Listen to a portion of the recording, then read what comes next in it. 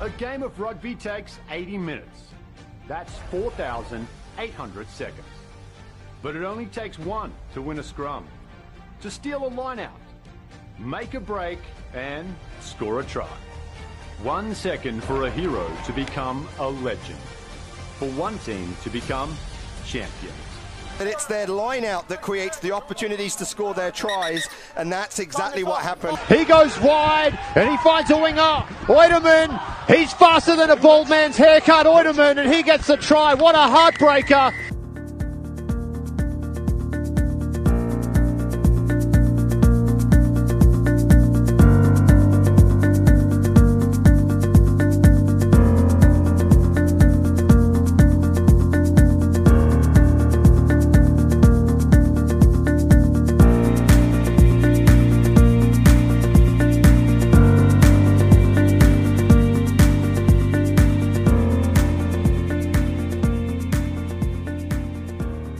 Welcome to MLR Kickoff, episode 104, with your hosts, Pete Steinberg and James Patterson.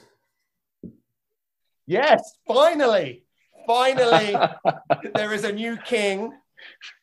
Dan Powell, unfortunately, is not with us today, but finally, he's still with us. He's still with us. He's just not with us today. He's still with us, but he's not here on the podcast. We have James Patterson, who from is just generally better than the rest of us at all of this stuff. So we have James Patterson with us today. So thank you, James, for joining us. Oh, awesome. It's a good episode to be in on as well. Looking back at 2021, huh? Yeah, that's right. Now is Pat Clifton going to get jealous? Like have you told him, did you clear this with Pat? Well, I think, Aaron did the right thing today, is just leaving too short of a runway for me to be able to accurately communicate with him. So it's always best to ask for forgiveness. And in this case, I'll just ask him for forgiveness. Now, to be fair, you guys have one of the best video podcasts on the Rugby Network, but I can't remember what it's called. What is it called?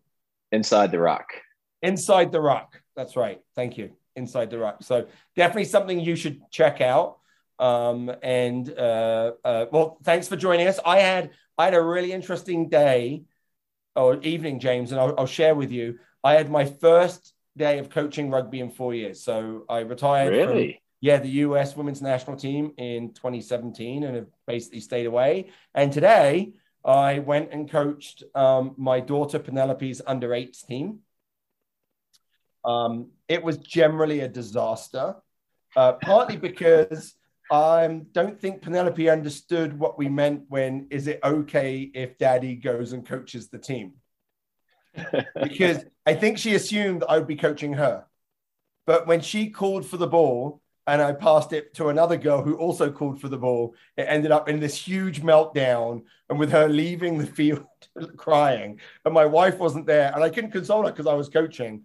I don't think it's going to happen again for a little while. So I enjoyed it. Are you like Roy? Have you seen Ted Lasso? I have seen Ted Lasso. Are you like Roy as a coach? Are you like Roy as a coach? I am just like Roy. So you go into broadcasting and then you don't want to be involved in broadcasting because you've got too much of a passion. Go back into it. Yeah, we could definitely talk Ted Lasso for part of this show. A big fan of that. Now I'm a little bit more fun maybe than Roy Kent. I have to be said. So this is Superior Rugby Club. Chris Hansen, who's the former manager of the US Eagles, runs it, does an amazing job. There's like U8s all the way through high school. I think there were 3 or 4 teams practicing when we were there. They do a great job. And honestly, my daughter started playing for a little bit in the summer, went to practice, and the coaches there were amazing. Like rugby was her best and most fun sport. Like she would choose rugby over anything else. And then I coach, and now I'm not sure that she's going to actually want to go back to rugby. So there's probably a lot of women out there who've been coached by me who are like, they can understand what Penelope's going through. So anyway, that was my day. How's your day? How's your life been since the season? A bit empty, huh? Weekends are I found myself a bit longing for something to replace it. I've got a little kid on the way, so instead of that, I've been doing nurseries and getting rooms ready and and reading dad books, plenty of dad books, learning how to dad. Well, congratulations. This is your second, right? Yeah, second. So any day, any week could happen. Could happen in the middle of this. So I apologize in advance if I have to go shooting out the door. So. Oh, well, actually, so we have a friend who just gave birth on the back of a pickup truck in the parking lot of the hospital. Really? Yeah. In the parking lot. It was like almost got there, but not quite. I haven't quite heard the whole story, but I got that text. So it'll be. Are they going to name? Yeah, no. Is it a boy or a girl? Will they name him Ram if it's a boy? Was it a Dodge Ram? I think it was actually a girl. Oh, that's unfortunate. You can't call her Ram.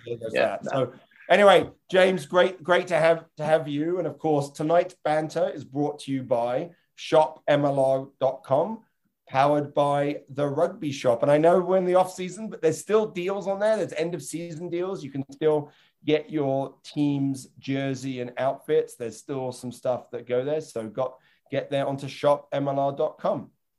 So lots of actual MLR action this past weekend, James, just not an MLR game.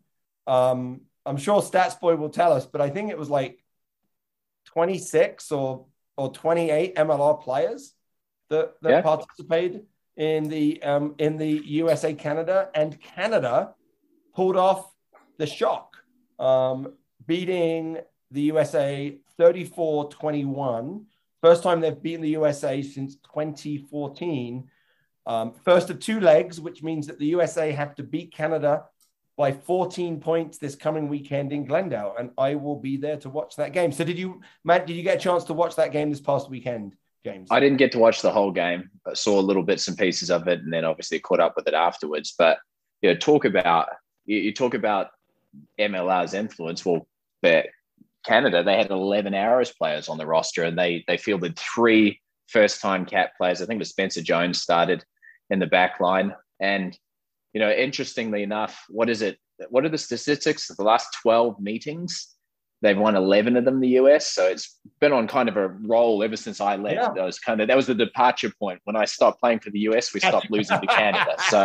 So we can mark the inflection. Yeah, that is the point. That is the point where things changed. And, it is a hostile environment playing in Canada in some of these places. It's in the past, playing at places like Kingston, and obviously when they had the game in this last weekend, the conditions weren't great. There was a win there, but I think just Canada made fewer mistakes, and it came down to the end of the day. I think it wasn't pretty by any means, but they did enough to come away with a win.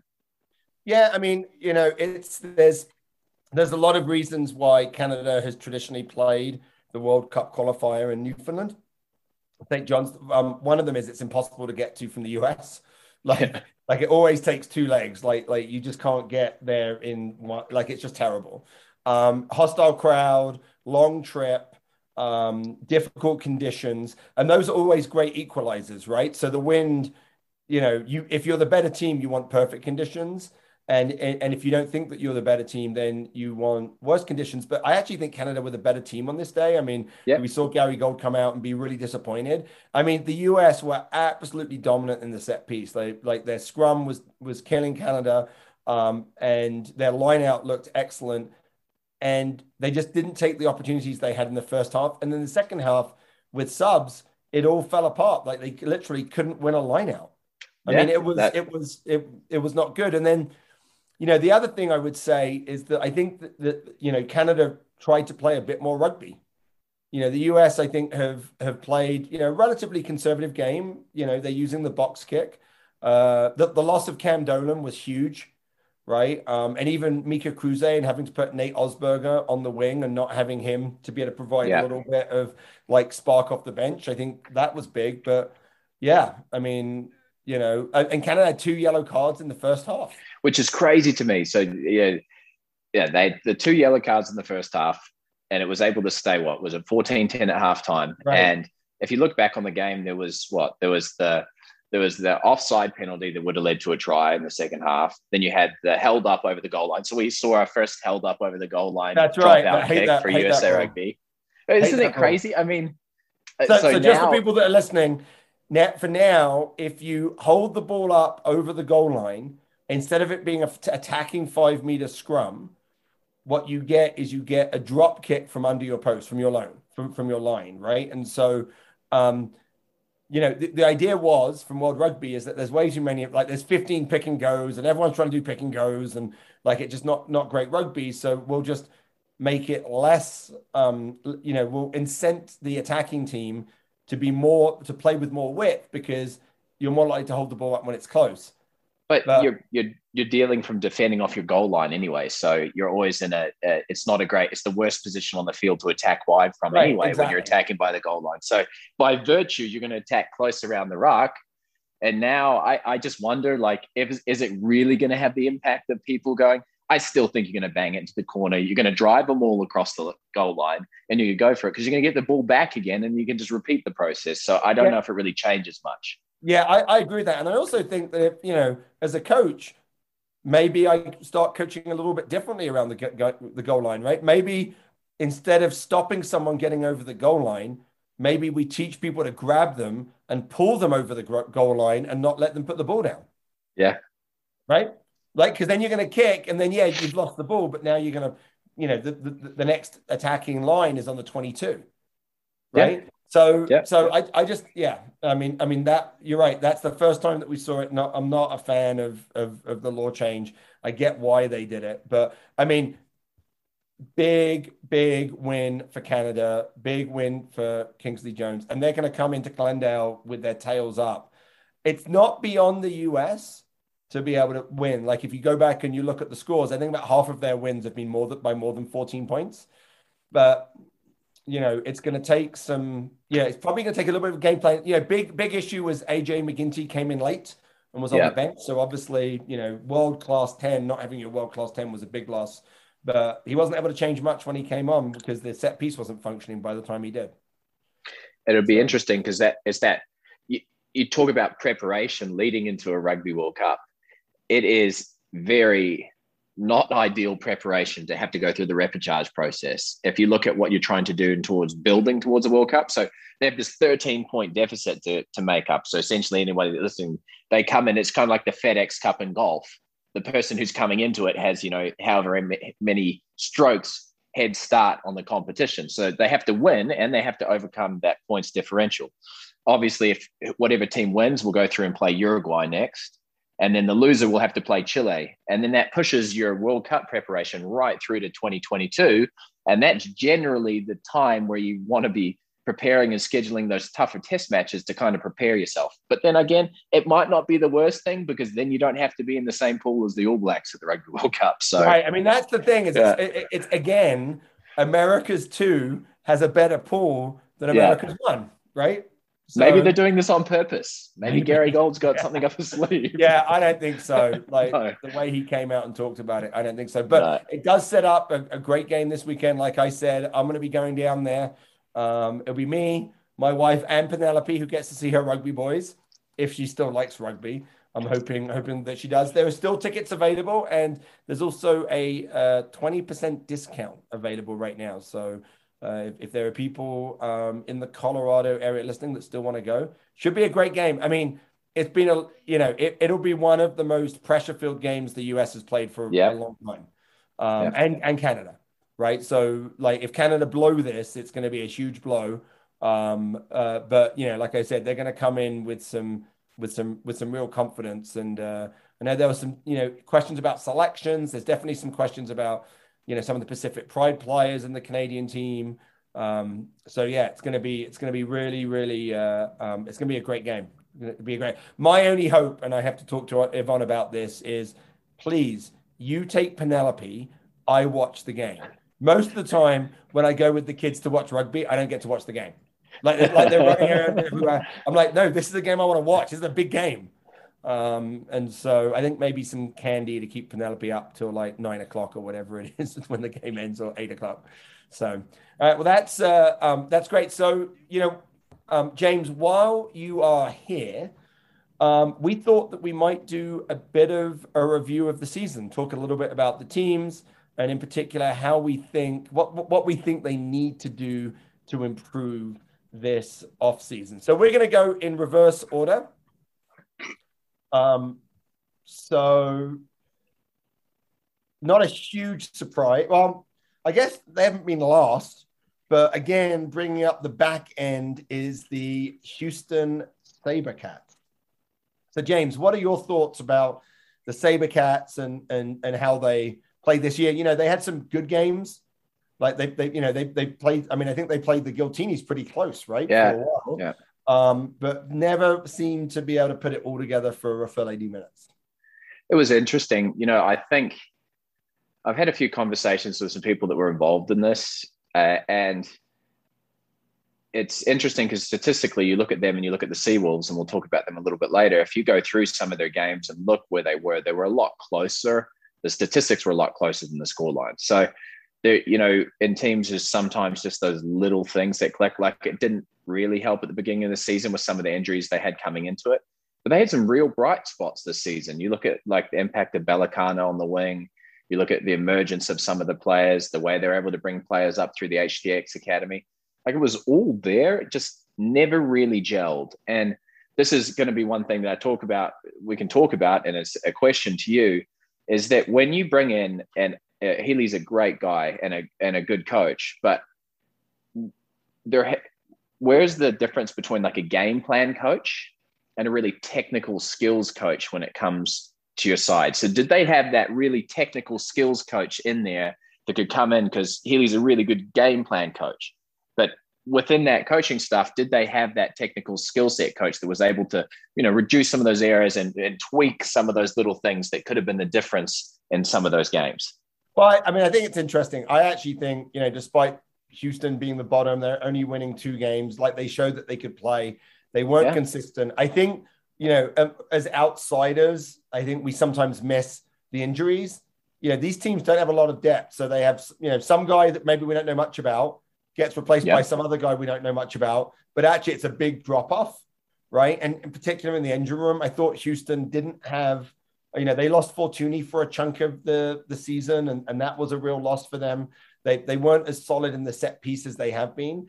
But I think what's interesting about your comment about the technical coach versus the game planning coach is when you look at the teams in MLR, I think that you need that balance, because you're going to have some like real studs from overseas and US studs, right? So you're going to have some real good studs, but a chunk of your team is going to be made up of American developing players, right? They're not yet top level, right? And so that's interesting. It's an interesting question, because I know Heels was definitely a game planning coach, but I think you do need that technical side, and yeah, it would be interesting to know if in that staff. The other thing I would say is I don't think that Houston have used Sam Windsor in under 3 coaches the way they really should. I think Sam's a great 10, and I think he can play with the defense in his face, but they've just played such a deep line that they've wanted to go wide. They've used lots of blockers, and that kind of takes away from like his ability to play up in the face of the defense. I'd like them to see a lot flatter, get over the gain line a little bit quicker. At one point, I think they had 3 number 8s in the back line, but they're still not playing flat and getting over the gate. So in the back line, the back row, you know. So it's just like I feel like that they were trying to play a game that didn't fit them. But new director of rugby, I mean, doesn't get much better, right, than Maya from former head coach of South Africa. Brought over a guy that he worked with at the Bulls, right? So Pote Human. So they're going to be a very different team again, right? And so there is a challenge. It's great bringing in this quality, right? I'm sure we'll see some guys from South Africa that they know that they'll bring in. Maybe 1 or 3 or 10. Yeah. So, but it's going to be really hard because that turnover is going to happen, and you're going to have other teams that are more settled, right? And so there's not a long preseason in MLR. There's not a lot of games that you can get. And so it'll be really interesting to see how Houston start. And how do you bring in so you look at, they used 30, I think it was 38 players or 39 players this year. So when you're thinking as a new coach coming in, you're like, I'm going to have 25, 32 players. Yeah, I'm going to go for my 32. So he's stripping down the roster and he's looking at everything outside of this, because everybody else is gone, really. he's got no real connection to those guys outside of that first group. And it might be really difficult. It's a tough ask for him coming in now and basically having to get up to speed with the wider bubble for them, as well as the players he has direct control over. So, yeah, I mean, I think that's right. So I think that's right. And I think that's why this isn't a 1-year turnaround. Yeah. Right. I mean, I think you don't bring in someone like this to be like, oh, can you turn this around next year? I think you bring someone like this to say, hey, look, this is 3 years. Like you've said, Houston have a great facility. They've one of the first teams to have a real developmental side. They've got players coming up through that. They've got a lot of good stuff going. They just need some continuity in that coaching, and they need some continuity in really building a squad. So it'll be interesting to see how they do. Now let's get to the team that you mentioned just now, the Seawolves, which was sort of a team of two halves. Yeah. Like, is that what they are? A team of two halves of the season?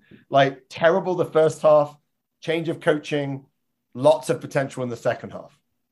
Yeah. And they went through more players this year than anyone else. 48 players they went through. 48.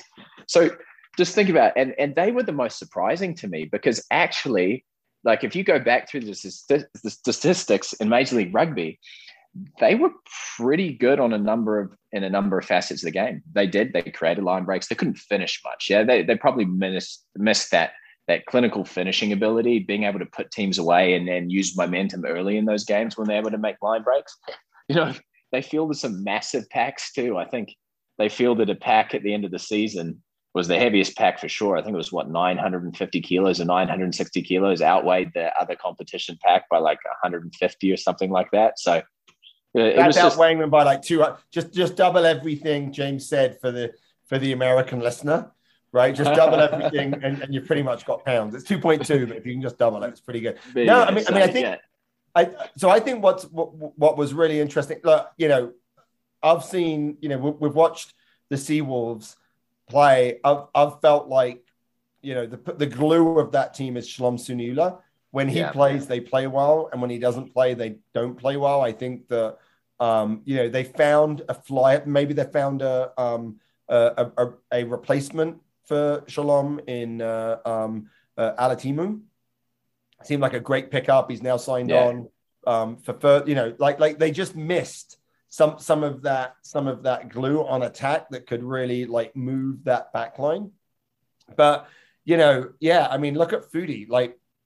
You know, here's a guy that was playing local club rugby, comes on and he scores 3 tries. And like, I mean, he is plays everywhere in the back line. They play him the 12, 13. Wing. Yeah. I mean, this is a talent that was just playing in Seattle rugby. So I think the fact that Alan Clark is opening doors like that, I think is going to be good. I think they're going to be a handful next year. I mean, it looked like they had a really good game plan. It looked like, you know, when they played Utah, and they, you know, moved. What's the scrum half? Why can't I think of his name? The Seattle scrum half, the big South African. JP Smith. Thank you. Yes. I'm like AJ, no JP. When they moved JP Smith to 10, everyone's like, "What's going on?" But actually, it was his left foot, and they completely destroyed the back 3 attack of Utah. I'm like, this is a coach that knows what he's doing. Like that was tactically really, really sound. So I'm really excited to see what they do in this offseason, and very excited to see what they do next year. And, you know, I think the Seawolves are going to be a team to watch. Let's talk about a really, really interesting team, the Arrows. I mean, longest road trip on history, right? Was it like 3 World Cups in a row? I mean, you've done a World Cup. That feels like forever, right? Imagine doing that 3 times. They're away from home for a very, very long time. And I just think it's unprecedented. Honestly, I don't think you can really take, if you're looking at the Arrows next season, I think they're going to have some challenges, because if you look at one thing, it wasn't a perfect experience down there. So the mood wouldn't have been great towards the end of it.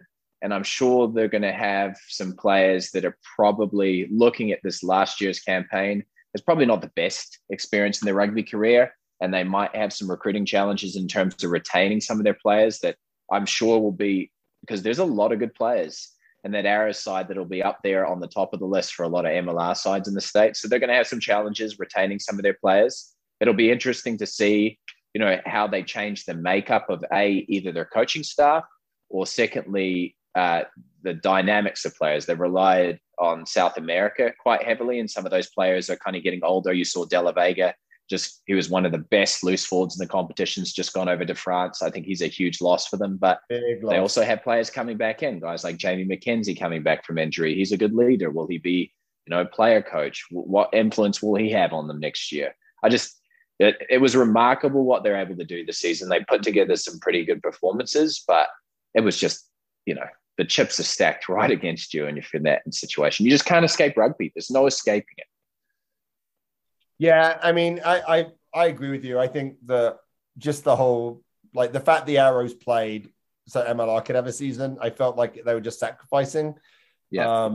They didn't get a lot out of it. They could have absolutely, and I think even George Killebrew said this, he was kind of half expecting them to call, a phone call from Toronto to say, hey, we're just not going to go this year. And he was like, would have completely understood. So, I mean, I don't think that we can, share enough thanks to, Chris Silverthorne and his staff and all of the players.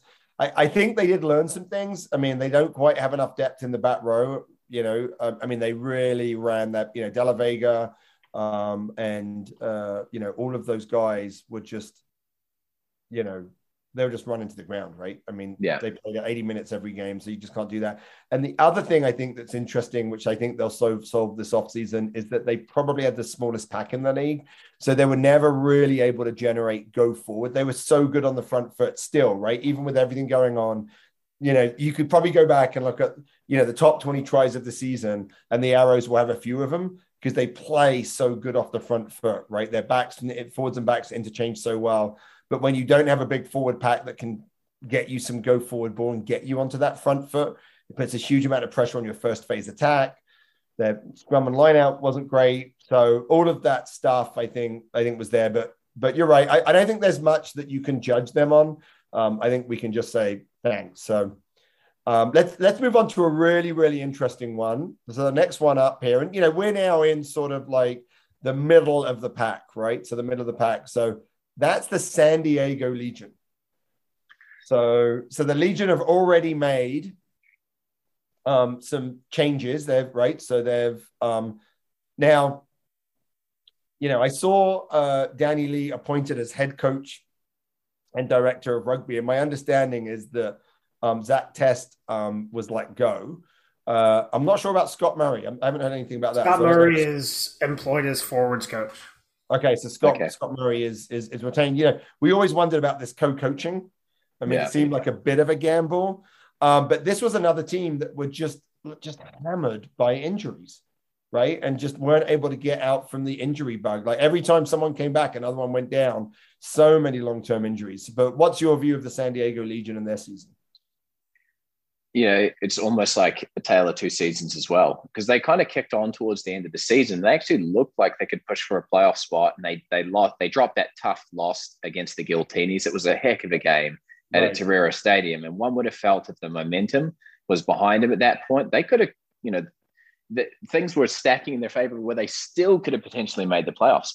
But let's look at what they were able to do with some of their signings and the impact that, Lutz made in the midfield. He was one of the best midfielders in the competition through the second half of the season. Marani, these guys, they're able to, I think Tian Lutz, wasn't he playing up in Milwaukee? I think he was playing club rugby in Milwaukee. Yeah, club rugby. He was let go. He's one of those guys that was like let go by this, like the Sabercats. Being let go by the Sabercats, there's like half a dozen guys that were let go by the Sabercats that are starters in other teams. It's unbelievable. Yeah. But unbelievable. He was a great pickup. And so their midfield was fantastic. They started playing better rugby. Peterson started playing better. He didn't play really that well at the start of the season. And they I think they were able to figure out their game plan some more. They just struggled. They couldn't get ahead of the issues they had early in the season with some of their injuries, and especially to some of their senior players. Yeah, and I think they're a really good example that, like, if you don't start the season well, it's really hard to get back. I mean, Joe Peterson had COVID. They had injuries. Like Nate Osberger was out, like was knocked out, and he was a huge loss. I mean, they were a team that on their day were probably as good as any team in the league, right? They could absolutely, like you said, they had a great game against the Giltinis. They could be on their day, they would stand up to anyone. They just didn't have enough days like that. Not enough times when they had their best squad out in the field. Really hard for the coaches to stand up to that. You know, you just look at Rob Shaw, right? Rob Shaw was the big signing coming in, hurt his shoulder, came back, hurt his shoulder again. Like no impact for a big investment for the team. So will be interesting to see what Danny does, like former All Black, been coaching in Japan for a while, coming from Honda. It's interesting to see a number of these guys now coming from Japan to Major League Rugby. And I think it's a little bit because MLR is a better, for some reason, I think it might be a better shot window for the other leagues around the world, particularly in the Southern Hemisphere. We've seen a number of coaches from MLR go back to New Zealand and Australia and get Super Rugby positions. Well, you have to go somewhere else because there's not a lot of coaching positions available in the Southern Hemisphere. So you've got to fight. So you've got to develop somewhere else. And, it's good seeing some of these guys come over, Darren Coleman, he's gone back down.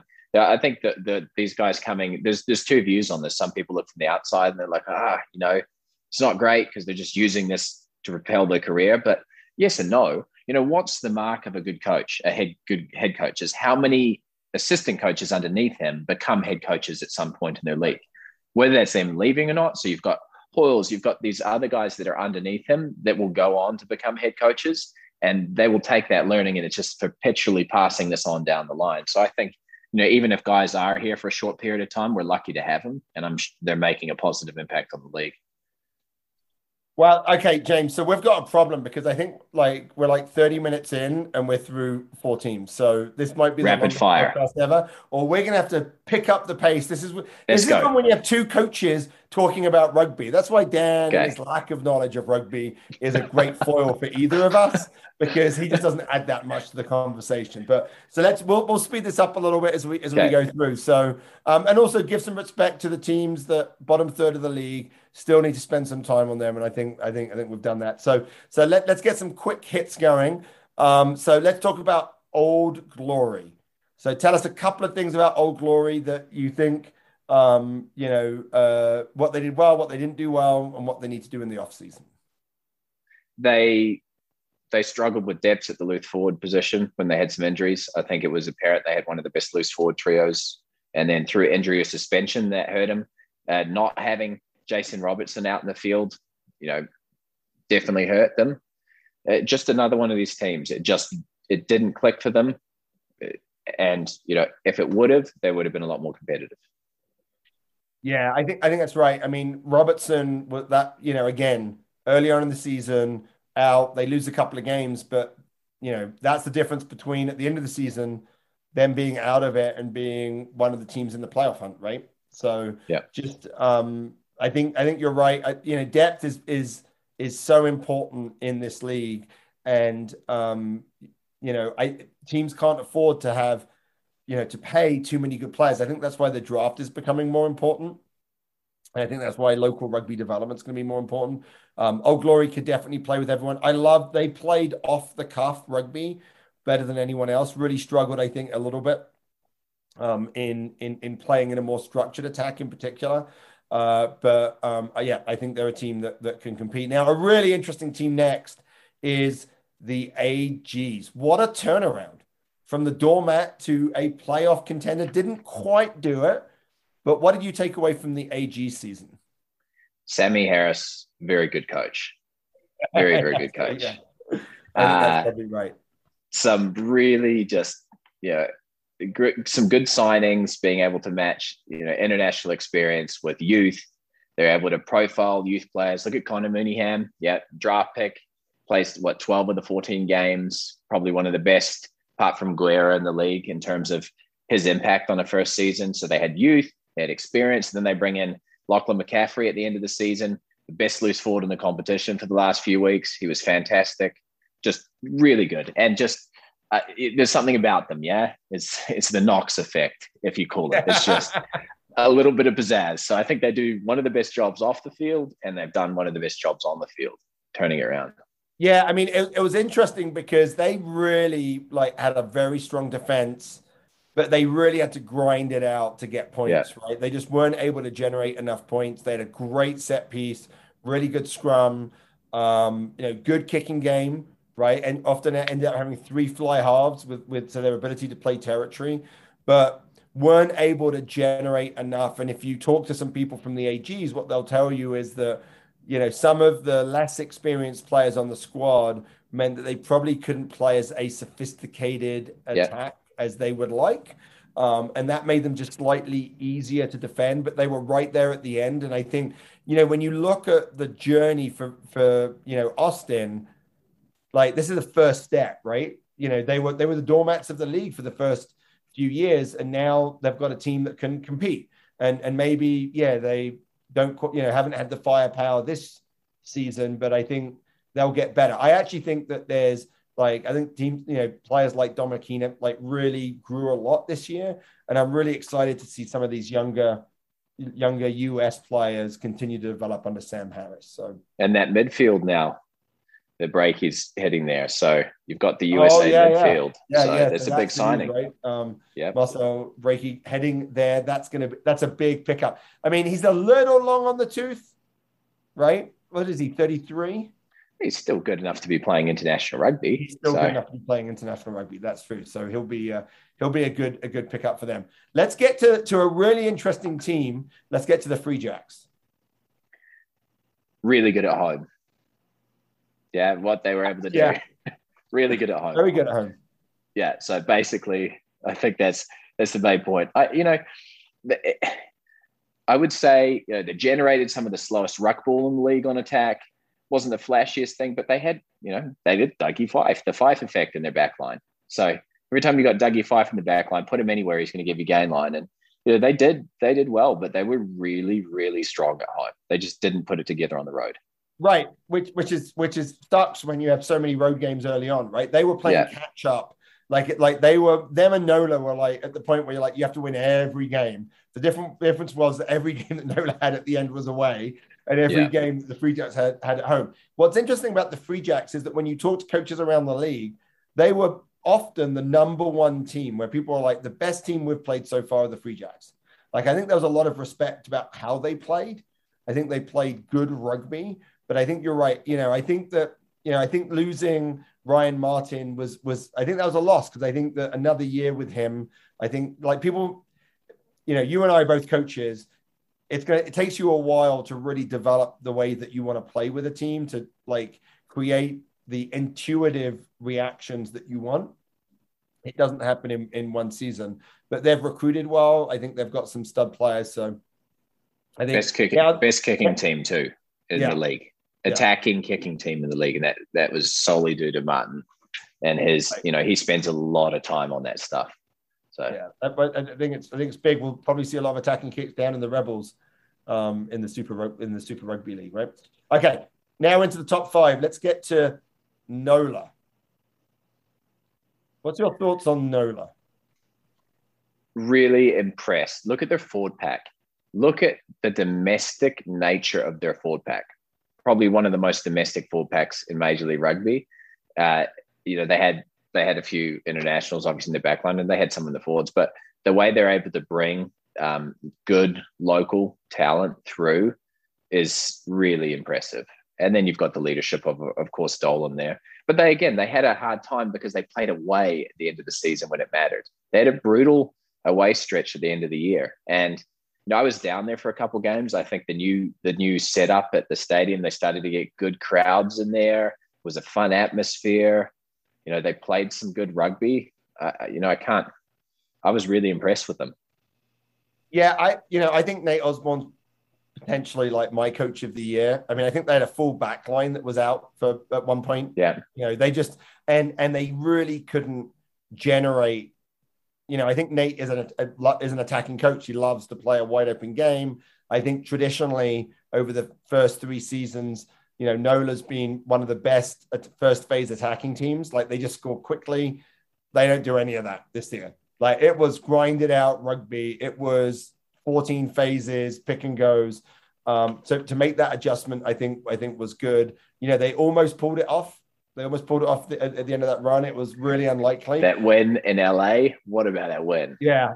So that's a memory that I think those players will have. But I think, you can go back and you can look at a couple of the games that got away when they were at home. I think there was the 8-7 game against Atlanta. Yeah. There's a game that got away from them that they were playing at home. I mean, it's always going to be a tough game. So, I mean, I think you're right. I love what Ryan Fitzgerald is doing down there in terms of being US based. It hurt them, right, when they had all of those players away, but they were able to pull it off. Shows you what a great culture it is. All right, let's get into the playoffs. Rugby United New York, so made it into the playoffs. Had a brutal game against ATL. Who they previously had beat earlier on in the season. That's twice, right? Yeah, and so that's important. This playoff series, both teams that ended up winning against teams that they lost to throughout the season. So, right. So I'll take. I think Rugby United was interesting. They're another very, very good defense. Right. I mean, they had Greg McWilliams step down during the preseason. Marty Veely stepped up and did, I think, a pretty good job. Again, struggled to generate some attack.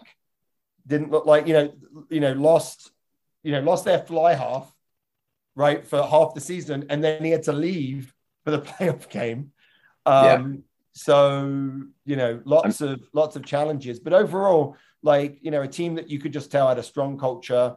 Players really wanted to play. That a great pack, a really, really good pack that, again, had actually a lot of American flavor to it. So, I liked what they did, just weren't quite able to generate the points that they needed. But I think a lot of that comes from not really having, a 10 that could really finish the season for them.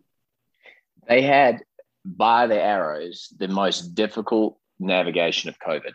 I mean, they couldn't train at public facilities. So you look at what they had to do. I would say San Diego might say, hey, look at us. We had to travel to Vegas. So. Yeah, that's true. Sorry. I view Vegas as a good thing. They don't. Yeah, so, that's right. No, so, they had challenges. They didn't have a consistent field they played at in terms of a stadium. It was hard to get local fans around them.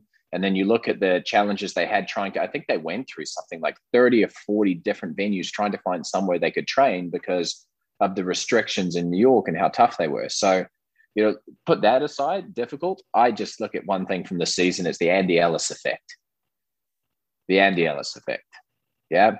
The guys shouldn't still be playing. I look at him. I played with him ages ago and he was old when I played with him and he's still playing.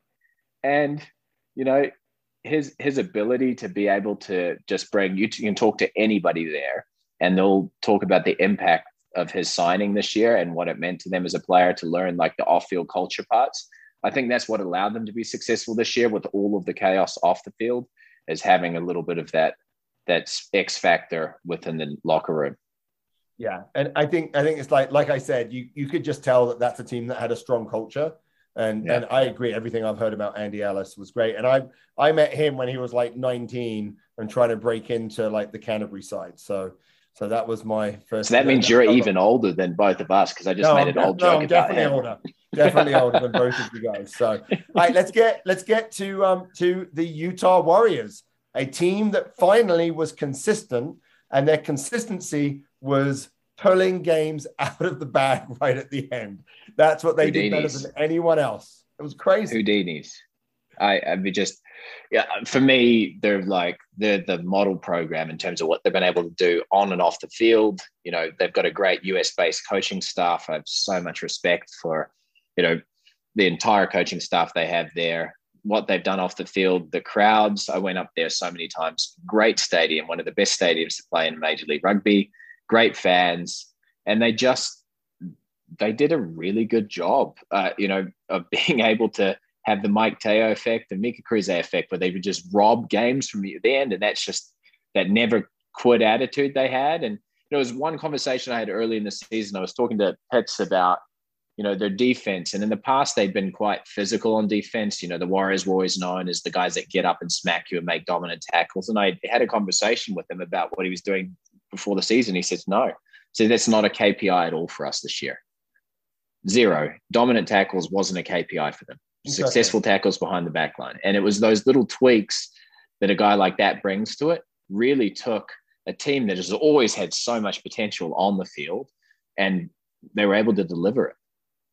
Well, I mean, I think you're right about, I think there was a Teo and Kruse effect, but I think their strong finish was that they may have had the best depth in the front row of any team. Like, Paul Mullen didn't start many games. Like Angus McLellan was keeping him out, and Paul Mullen's the starting tight end for the US, right? And I think that, that depth was good. Like, I mean, where did Michael Basker come from? I mean, we know he came from NOLA. He was the impact sub with the crazy hair at NOLA. But man, that guy came out as like the growth that he's had. And I think, Sean Davies, I'm sure has had an impact there. You're right. I mean, I love Kimball Carr and all of his staff there, Brandon Sparks. I mean, they've, and if you talk to everyone there, that, they're like, yep, we made the playoffs. That's great. But it was never about this year. Yeah. Right. It's like good teams always it's always part of the journey.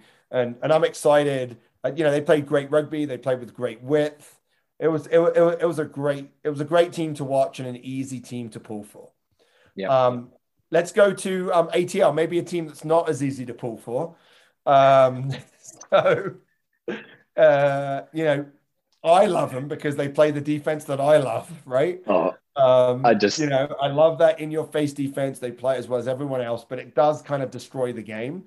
Really interesting, coming through the end of the season, some interesting selections that they made. Yeah. Coming to the end around, who was going to play fly half, but can't argue. I mean, they went on that run. They had a rough start. They had a couple of losses. They were down. They had I know they had a player meeting, and I think the players went to Scott Lawrence and was like, don't be such an asshole, and like relax a little bit.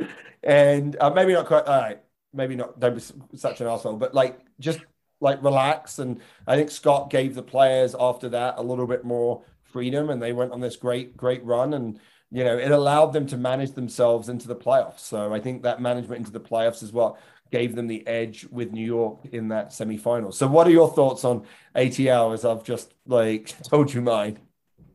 No, I think you agree. I mean, you knew what they were going to give you. They literally played the exact same game plan every single week throughout the season, regardless of who they were playing. So it was they were going to kick the ball deep into your territory. They were going to put a bunch of pressure on you, force you to make a mistake, give away a penalty, take the points, or bang it into the corner and use their maul to drive over. And it was effective. I think one thing that we probably haven't talked about is the impact of a guy like Steve Brett coming out of Glendale and coming into the environment with Scott Lawrence. He was kind of the yin to the yang in that situation, and he brought a little bit of that skilled position. Their kicking game was very good. I think they did a good job defensively. They're good in the back line, and they looked dynamic when they did attack, when they had guys like O'Keefe in there. Now, well, I mean, like O'Keefe, another cast-off, right? A cast-off. I know, he should have been in there. Right, and now was injured. I mean, they had a lot of injuries. I mean, we're talking about this. Every team, I think, you can look at it, but you're starting fly half, and your captain and center out for most of the season. It was a little bit of a scramble for them to get, but I mean, I think they can be proud. I'm sure Scott Lawrence again is another one of those people that says, it's not just about this year, but a coach that it was about this year. Let's get to the Giltinis, the champions of Major League Rugby in 2021. What's your take on the Giltinis? I mean, I wanted to play for the Giltinis. Who didn't? I mean, if you ever spent anyone that played them and felt their culture and what they had, they have a special thing going on. I think, for a team that not knowing coaching staff coming over, not knowing what the situation was going to be, they were transplanted in Hawaii, and then they came back and they played in these crazy venues. It all could have got too big for them, but it never did. So they did the right things off the field. They had the most talented roster. You can when you talk to coaches overseas, they're like, I felt like, that roster could have competed in Super Rugby at the back end. of it. And, they had a lot of experience. They did a good job with the domestic talent they had there. They were able to, get some good players. And I just, when you were able to see, it's easy to have good chemistry when you win all the time as well. So let's just preface that. So anyone at the bottom of the table is thinking, oh yeah, that's easy when you win. And you have all the pizzazz, but they did things right. I think a lot of those senior players that came over, thoroughly enjoyed this experience more than any playing experience they've had. And then when you take that positive mentality to these guys that have this immense leadership and skills on the field, and through osmosis, it just gives this calming effect to the whole roster. Like Adam Ashley Cooper, watch him in the final, watch him any game. Like, he's out there and he just brings so much composure to the defense. Their back three, being a back three player, I would have loved it. You never had to tackle. He was so good at pushing the defense and organizing thing. The fullback never made a tackle. So, look, they're a really interesting team to me. Like when you look at them in the final, they did what they always do, which is they have a couple of purple patches. They score a couple of tries really quickly, and then it's hard to catch up because their defense is so good. Best tacklers in the league, right? I think that's what we say. And what's interesting to me is when you talk to some of those experienced players that were part of the Giltinis, you have to remember they came in. It's the first time they've ever turned up in a professional environment and been like, "There's no team before this. Yeah, there is no culture that you're building on. You literally have to create it from scratch." And that sounds so in some ways that's good, right? Because then you can create what you want without any of the history. But there's a lot that you need to create within an environment for it to work. So yes, winning helps. But they had a couple of bumps along the road, like we talked about the NOLA game and stuff, and they could have had some issues. But yeah, it's going to be very interesting to see what they do next year. New coach, right? So assistant stepping up. Players going to come back. So I think could be. Yeah, could. I think Adam Ashley Cooper's is he formally retired? I think he formally retired. I don't think anyone's ever formally retired after seeing the MLR signings that have happened in the last few years. So, but it's probably retired. Probably retired. Yeah, probably retired. Matt Giddo appears to be had such a good time, maybe more open to coming back. So it'll be interesting to see what that team is. I have to admit that, when I heard that they were going to play in the Coliseum, I rolled my eyes. I'm like, oh, what a stupid idea. But actually, it's a really cool place to play. Yeah, it was fun. I just think the Adam Gilchrist and what he's done with Austin and what he's done with LA. I think him and his team bring a marketing approach that I think is a bit unusual, a bit edgy, but it's what probably MLR needs to kind of break through into some of these markets. So congratulations to the Giltini. So let's just generally, what were some of the surprises of 2021 for you, James? What are some that a hooker wasn't the leading try scorer, or was he? Did Malolo finish as the leading try scorer, or was he second behind Cottrell? I think he might have been second behind Cottrell. Regardless, I should rephrase this. And I'll pull it up. That a back wasn't the leading try scorer in Major League Rugby. There was so many tries scored this year. So leading try scorer in the season was DTH. Yep. Second was at 11 was Bjorn Besson. So 2 wings leading try scorers. That is interesting. Wasn't Cottrell on 11 tries as well? Well, I think Cottrell's on 11 tries if you looked at the playoffs. Oh, okay. So in the season, he had 9, but then you had Dylan Fawcett with 9. Sama Malolo with 9. So it's actually not bad. It's not dominated by the hookers the way it was in the past. So that's good. So let me go with one surprise, and then we'll come back to you for another. So my surprise is that we got all the games off. Yeah. 99. I honestly didn't believe that was going to happen. I thought there's got to be some cancellations. MLR's a startup. We don't have the resources of of the real major sports in the US. They're not in a bubble. And I think that says a lot for the individual choices that players made. Right. That's basically what it comes down to in COVID is, and we've seen this. Rob Shaw ended up being suspended for the first few games because he made a poor choice around the Barbarians, right? It's about individual choices the players made, and players chose to, follow the rules. So the fact that we got, as the commissioner said, I guess 100-0, right? Is that what we ended up with? So I think it was 99-0 heading into the final. So I think it was 100-0. Like every game was played. I think one game was delayed by 1 day because of COVID. Other than that, games happen. So I think that was a huge surprise for me. Yeah, it was unreal. I think the ability, just from a logistical standpoint, knowing and having a team not play within, a few weeks of starting the season as well. That was a big thing. We didn't talk about, the Jackals. They had an impact on scheduling. They had to rejig everything, and they were able to get everything off. So I think it was huge. Another surprise to me, look at how dynamic and attacking the entire season was and how many points were scored. The two lowest points totals in MLR history in playoffs were this year, that in terms of point scoring. So so you had Atlanta and Rooney, 19 total points in the semifinal, and then LA and Utah, it was 30 total points. So those are the two fewest amount of points. So it shows you, I think if you look through the competition too, I think the East was a different story than the West, but look how many close games there were. Right. A lot of high scoring games, not much defense played there early on in the season, but I think, you look at that, look at the way the season finished with these teams, it shows it was very competitive. No, I think that's great. The final surprise for me is that MLR has a kicking game.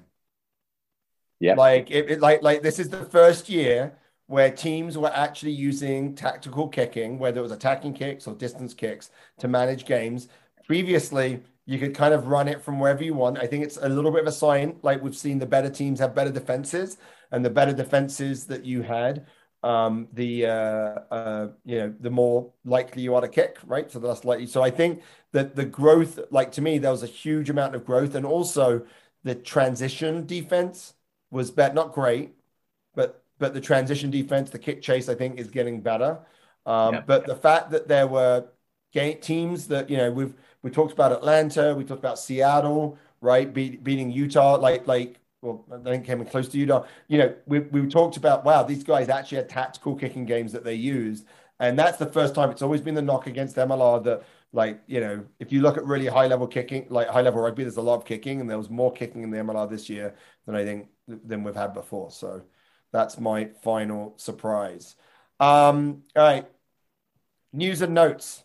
I'm not sure what Dan calls it, James, but I'll quickly go through this. So we've already talked about the Houston SaberCats. They appointed Gerhard Pote-Human as head coach. He worked with Maya for the Bulls. I think they won Super Rugby in 2007. Were you playing then? No, that was before me. It was a long time ago. I don't know. Honestly, I feel like 2010 was 2 years ago. So we had to, probably the big signing that we talked about was Marcel Bracchi, who was signed by Austin from the Western Force. Was he? Yep. He was at the Western Force, right? Right. So, wing center, played mainly wing for the Western Force, plays center for the US. But like you said, huge, I think, pickup for Austin there. And I guess could be partnered up with a couple of other US players in that back line. There was a trade. Dallas got Michael Matarazzo from ATL.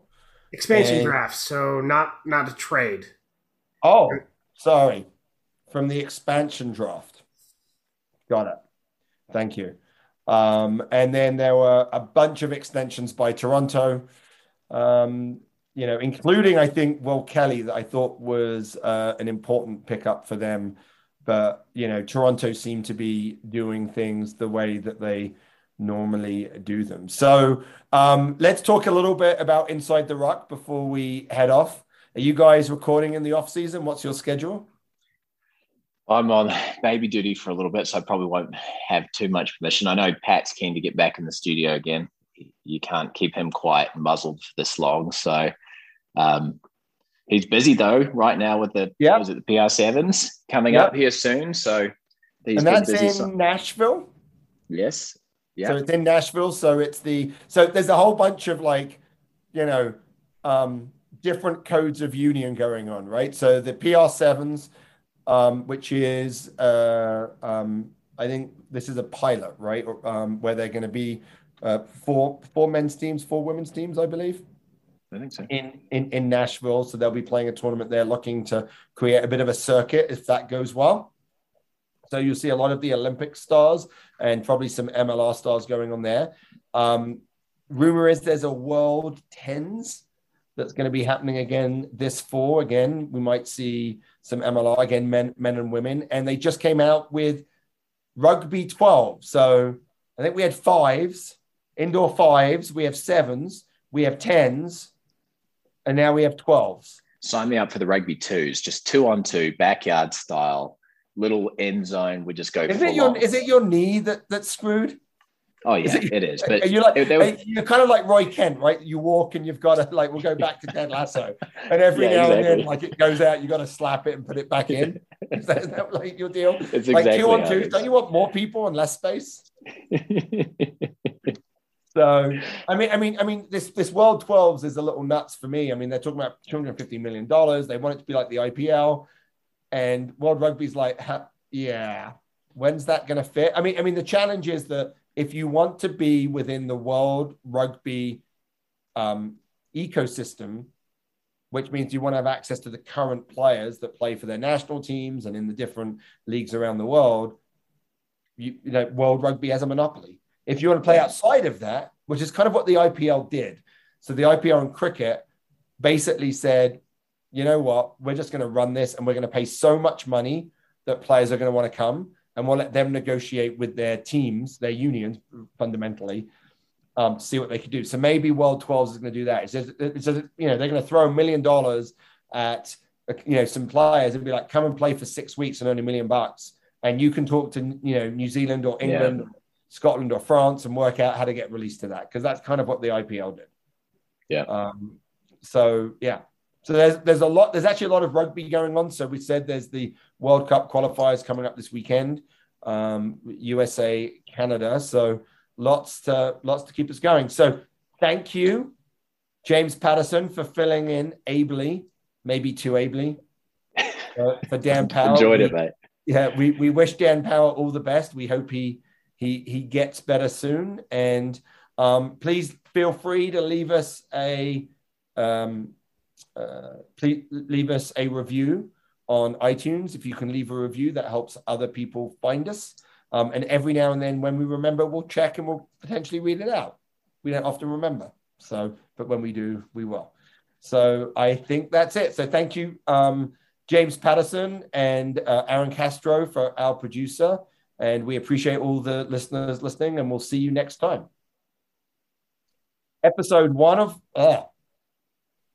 we need Dan Power. Episode 104 of MLR Kickoff, brought to you by shopmlr.com, powered by the Rugby Shop.